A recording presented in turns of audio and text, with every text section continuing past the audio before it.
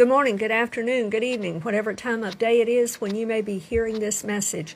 This is Reverend Kay Mortimer with Covenant Truth Ministries, and this is yesterday's edition of Bible Bites, as we get caught back up today by God's grace. So this is episode 333, and we were reading in 1 Corinthians chapter 1 through 4. So let's talk a little bit about that, and let's introduce this book. The book of 1 Corinthians is Paul's letter, one of his first. It's actually the first one recorded in Scripture, but not necessarily the first one he ever wrote to them. And the reason for that is because of something he says in one of the chapters here. But it's Paul's letter to the Corinthian church, the church at Corinth. This was written about 56 A.D. after the church had been established there for about 4 years, since about 52 A.D. Corinth was a major commerce city linking trade between Italy and Asia, under Roman control, of course, and it was a very pagan place. They worshipped Aphrodite and had a lot of pagan worship and a tremendous amount of sexual immorality and idolatry there.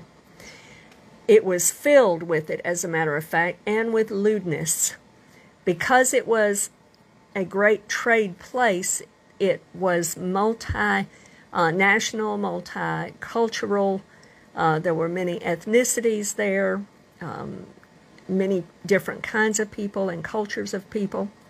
And Paul had established a church here with Priscilla and Aquila about 52 A.D., and we find that recorded for us in Acts chapter 18. He ministered there about 18 months, setting up the church, establishing it, and trying to teach them and ground them. And so now Paul had received a couple of letters from different people about various problems in the church. Immorality, sectarianism, and abuse of gifts were the primary focus of those letters he had received. So Paul writes this letter, and you will hear in here he's very authoritative, somewhat stern and firm, because he feels that they're his children spiritually. He feels that he's a father to them. He feels a level of responsibility to bring discipline and correction to this church. He is acting as if he were, in a sense, like a doctor performing surgery to address root causes of a severe illness. This has some strong doctrinal truths here, but it also deals with a lot of Christian living and moral truths and principles. And I want to correct one thing from an earlier broadcast in Romans, and we were talking in there about Christian liberty, about eating and drinking and different things like that. And I was talking about us having liberty on non-doctrinal issues, and that is correct. We are to agree on the doctrinal foundations of the Christian faith. But in many areas of non-doctrinal areas and activity and living principles, we do have some freedom and some liberty. However, what I want to correct is that the Bible is clear about certain items that fall into that non-doctrinal category. Certain items of Christian living. For instance, God is very opposed to us having any kind of immorality in our lives. That's one issue. We are not to be people who will lie. That's another area. Certain things that are expected of Christians in daily practical Christian living apply to all. However, there are other freedom areas that we can disagree on, and that's what we were really talking about in that episode. But I did want to clear that up, because you'll find in these epistles several times where, even in this we will read today, where Paul says, flee sexual immorality. In other words, it's very strong, very clear. There is no leeway. There's no way for us to disagree about that. It's wrong, period. And it still is to this day. So there are things that the Bible speaks very clearly about that may not fall into the doctrinal category, but they do fall into the Christian living category that are still expected of all people. But there are others where we can have various personal convictions and disagreements about. This, he also gives in Corinthians here, in 1 Corinthians, a great treatise about Jesus' resurrection, and he devotes an entire long chapter to explain that to us. So let's dig in. Chapter 1, we hear and we read that this is written by Paul to the Corinthian church. And then he begins with hope and appreciation and encouragement for them. And he encourages them to trust God that he is faithful, by whom he says, God is faithful, by whom you were called into the fellowship of his Son, Jesus Christ our Lord. In other words, it's kind of a sandwich method. It's kind of a, here's the good and the positive. I know you're Christians. I know you love Jesus. But now we got to get into the meat of what's wrong and get it fixed. And so that's what he begins with next. So now he goes on in verse 10, and he says, Now I plead with you, brethren, by the name of our Lord Jesus Christ, that you all speak the same thing, and that there be no divisions among you, but that you be perfectly joined together in the same mind and in the same judgment. So then he goes on and he talks about the issue of sectarianism. There were those that were saying, well, I'm of Paul, and I'm of Apollos, and I'm of Peter, and I'm of Christ. The truth was, Paul was saying to them, is that Christ is not divided. Paul, nor Peter, nor Apollos died for them. Not one of them was crucified on their behalf, and could have been, because none of them were perfect and sinless. None of them, Paul wasn't out baptizing in his own name. It was all about, Paul is telling them, it's all about Jesus. It's all about the cross of Jesus. It's all about him and him crucified. So his call to action to them is be united in him. Don't be contentious about who you like and who you favor. We're not in competition. He was talking about him and Paul, Apollos and Peter. We're not in competition with one another. He says clearly Jesus is what matters, period. And then in verse, he goes on and he talks about the wise versus foolish in the things of the world versus the things of God. And he talks about how God uses nobodies, so to speak, or strange or foolish things because he has a higher wisdom. He chose a bunch of unlearned disciples. These weren't skilled in Torah. These weren't wealthy people. Maybe Matthew might have been wealthy or whatever, but for the most part, these were fishermen. They were average people. They weren't well known. They weren't well skilled, and yet Jesus chose them. He chose to die on a cross. He chose to be humiliated. He was the King of Kings, and yet he allowed himself to be humiliated. All of this seemed foolish, but in fact it was very wise. In a sense, God beat the devil at his own game, so to speak. He used the death sentence that was brought into the world through the entrance of sin by the temptation of the devil, which demanded wages of sin be paid, and those were death. And he used that very death sentence to destroy sin's power because of the resurrection, which overcame the devil, because the grave couldn't hold the righteous one. The grave, the wages of sin, had no power over the Holy One who had never sinned. And so the grave could not hold him. Therefore, he became the first fruit of all of those who believe. And our resurrection is tied in with his. And we'll understand more of that when we get to chapter 15.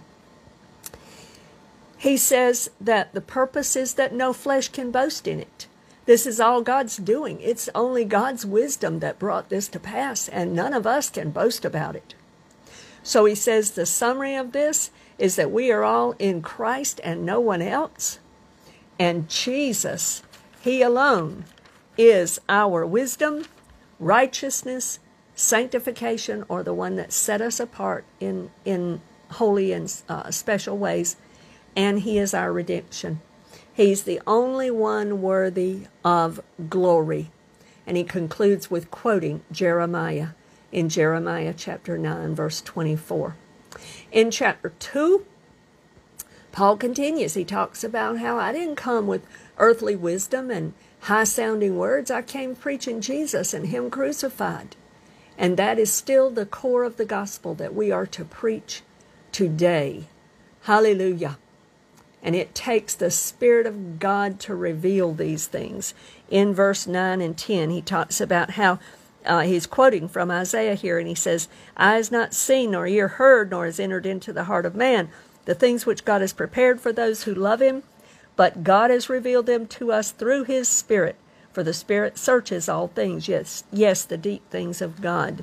So it takes the Spirit of God's revelation to bring us in to an understanding of all that God has for us. Because God wants us to know the free gifts and his grace that are afforded to us. He tells us that in verse 12 of that same passage, that we might know the things that have been freely given to us by God. God wants us to understand them through the Spirit of God. And he teaches us that spiritual discernment is available because we have the mind of Christ as Christians. We can have that spiritual discernment. And beloved, today we need that desperately. I want to read you a few of the beginning verses of chapter 3. "And I, brethren, could not speak to you as to spiritual people, but as to carnal, as to babes in Christ. I fed you with milk and not with solid food. For until now you were not able to receive it, and even now you are still not able, for you are still carnal. For where there are envy, strife, and divisions among you, are you not carnal and behaving like mere men? For when one says, I'm of Paul, and another, I'm of Apollos, I am of Apollos, are you not carnal?" He's addressing the fact that after 4 years being established as a church, his heart is breaking because they are still spiritual babes. They haven't really grown up in the faith. They're living carnal lives. They're allowing worldly ways to enter them. He goes on and he talks about how each one of them, in verse 5, he begins to talk about, who then is Paul and who is Apollos?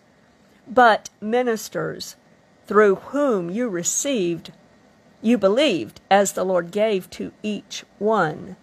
I planted, Apollos watered, but God gave the increase. So then neither he who plants is anything, nor he who waters, but God who gives the increase. Now he who plants and he who waters are one, and each one will receive his own reward according to his own labor. For we are God's fellow workers. You are God's field. You are God's building. Praise God. So he's saying that each one of us are just simply ministers. We're just mere people that God has called to preach the gospel and to help make disciples. We've been gifted by Christ. Our focus is on Christ. Our works are for Christ in the different ways. I might plant, he might water. Glory and blessing of the fruit is from Christ, and he gets all the glory. Praise God. And so he's saying that each person has to work, and as they've been directed by God, and they will receive the reward for that work. Then he goes down, and I want to read you these few verses. Verse 10 and 11, he says this, according to the grace of God which was given to me as a wise master builder, I have laid the foundation, and another builds on it. But let each one take heed how he builds on it. For no other foundation can anyone lay than that which is laid, which is Jesus Christ. In other words, Paul is saying here, I established this church. Yes, I laid the foundation. The foundation is Jesus Christ and his gospel and his doctrine, period. And others are building on it. But then he gives them a warning. He says, everyone, and this is still true today, no matter where we are and no matter what field we work in and no matter what our calling is, this is true. We must take heed to how we build upon whatever foundation in whatever field we are laying or we are working on. We must be careful how we build. So he doesn't leave us hanging. He goes in in verse 12 through 15, and he explains how to properly build upon the foundation. He answers that for us. He says this in verse 12, "Now, if anyone builds on this foundation with gold, silver, precious stones, wood, hay, straw, each one's work will become clear, for the day will declare it, because it will be revealed by fire, and the fire will test each one's work of what sort it is. If anyone's work which he has built on it endures," in other words, endures the fire, the test of the fire, "he will receive a reward. If anyone's work is burned, he will suffer loss, but he himself will be saved, yet as through fire." All right, this is speaking of the Bema Seat judgment, the judgment seat of Christ. We will talk a little bit more about that because he goes into that again. He mentions it again in 2 Corinthians, his second book that's recorded in Scripture to this same church. But he's explaining the how. And what he does is he puts it in terms we can understand. In other words, there are some that the way they build, the how that they use, is going to be with gold, silver, and precious stones. There are others who are going to build using wood, hay, and stubble. However, everybody, no matter who you are, no matter what your work is, everybody will face the day, which refers to the judgment day for the believers. That is the judgment seat of Christ, and it is the Bema seat. It is not something for the Christian to fear. It is rather something for us to appreciate, because Jesus will reward us. It's kind of like heaven's awards day ceremony. But there will be a testing of everything we've done in this life. The testing will come through fire. The fire will reveal whether it was of gold, silver, and precious stones that can withstand the test of the fire, or whether we built with wood, hay, and stubble, which is going to be burned up by the fire. That's going to be the test. So he says that if it's burned up, the person is suffering all that loss, but the person is still saved. The thing we've got to understand is that the judgment seat of Christ, this day, this judgment day that he's speaking of here, is only for Christians. No one else will be there. Everyone that's there is those whose names are written in the Lamb's Book of Life. They've been washed by the blood of Jesus, and their home is heaven, period.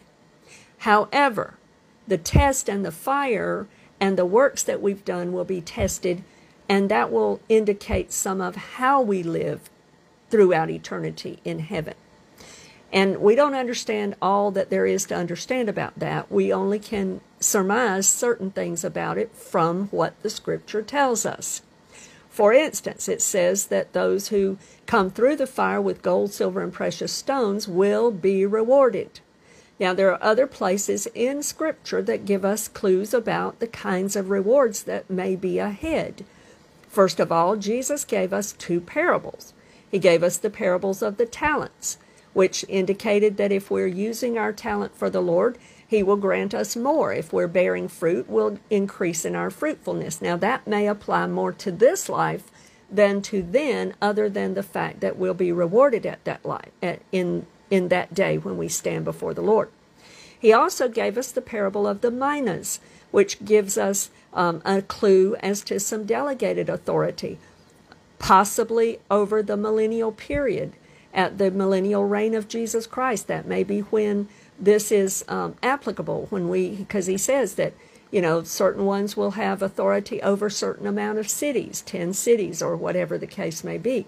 So there may be some delegated authority that is part of the reward that we are granted. The other things that are mentioned in Scripture are crowns. And there are several different types of crowns that are spoken of in Scripture. These may be part of the reward. And there are other places where, for instance, Jesus said, if you give a cup of water to someone who is thirsty in my name, because of me, because of my love, sharing my love for them, then it says you will not lose your reward. So we do not know exactly all of the rewards that will be given, but we do know that they will be granted to those whose works were of gold, silver, and precious stone. Now, to me, one way to possibly consider the difference between the gold, silver, and precious stone versus the wood, hay, and stubble are motivations. What is the motive for doing it? Are you seeking your own glory? If so, it's wood, hay, and stubble. Are you seeking truly the glory and honor of God? Are you doing it for Him from a pure heart, from a heart that's grateful, etc.? Those are some of the ways that we can understand the difference between those two types of ways that we can build on the foundation that Paul is talking about here. Now, I also want us to remember here, and he picks this up in another place, but in verse 16, do you not know that you are the temple of God and that the Spirit of God dwells in you? If anyone defiles the temple of God, God will destroy him, for the temple of God is holy, which temple you are. In other words, he's trying to get them to understand that holy living is expected because we are the temple of God. We bear His name, and we are the representation of God in the earth, and so we need to remember that as well. Now, he goes into chapter 4, and he speaks about us and what our responsibilities are, and in essence, he's saying, listen, we're just stewards. Everything we have has come from God. God owns it, and God has delegated a certain responsibility to us, and our job is to be faithful stewards. We are to steward it well so that when He comes, we will be found faithful over what He's entrusted to us. Praise God. And I want you to notice that even in the parables that we mentioned a minute ago and other things, the rewards are always going to be based on faithfulness, not on amount. If you're given 5 talents versus 2 talents, you're not going to be expected to do the work that 5 talents would require because you weren't given that. So He's not unrighteous. He's going to judge us based on what we were given and whether we were faithful with that or not. And He's going to reward all that are faithful stewards with whatever they were given. Praise God. He speaks also about not being judgmental toward other people. In other words, we don't need to have any kind of competition or judgmentalism in us at all. We need to entrust all of that to God. God knows, and He reveals everything in His time and in His way. He also brings out here in verse 7, and what do we have that we didn't receive? Now, if you did indeed receive it, why do you boast as if you had not received it? In other words, we've got to keep our right attitude about the fact that, hey, we're just servants. We're just stewards. God gave it in the first place, and our responsibility is to do what's right and recognize that it all came from Him to begin with. Praise God. We find Paul's fatherly heart recorded here in verse 14 and 15. He says this, I do not write these things to shame you, but as my beloved children, I warn you. For though you might have 10,000 instructors in Christ, yet you do not have many fathers. For in Christ Jesus I have begotten you through the gospel. You hear His precious heart coming forth. This is the heart of a father who knows he has to discipline and correct his children, but it breaks his heart to do so. He doesn't want to. That's the heart of a father that loves them. That's the heart of a true shepherd that cares about their spiritual growth and their maturity. Praise be to God. Hallelujah. And then he goes on in verse 16 and 17, and he says this, now some are puffed up as though I were not coming to you. That's in 18, I'm sorry. Forgive me. Therefore I urge you, imitate me. For For this reason I have sent Timothy to you, who is my beloved and faithful son in the Lord, who will remind you of my ways in Christ as I teach everywhere in every church. Paul is saying here, choose the right people to model your lives after. Choose those who are also living the same way they're telling you to live. They're trying to and striving for holiness, striving for what is right. Notice, he was the same no matter where he went. He was preaching the same thing and living the same way. And he's encouraging us to follow godly patterns of living. Choose true characters, true people of character and integrity to model your life after. Good words for all of us to remember as well. May the Lord bless you today, and I pray you can join us again for future episodes of Bible Bites. God bless you in Jesus' name.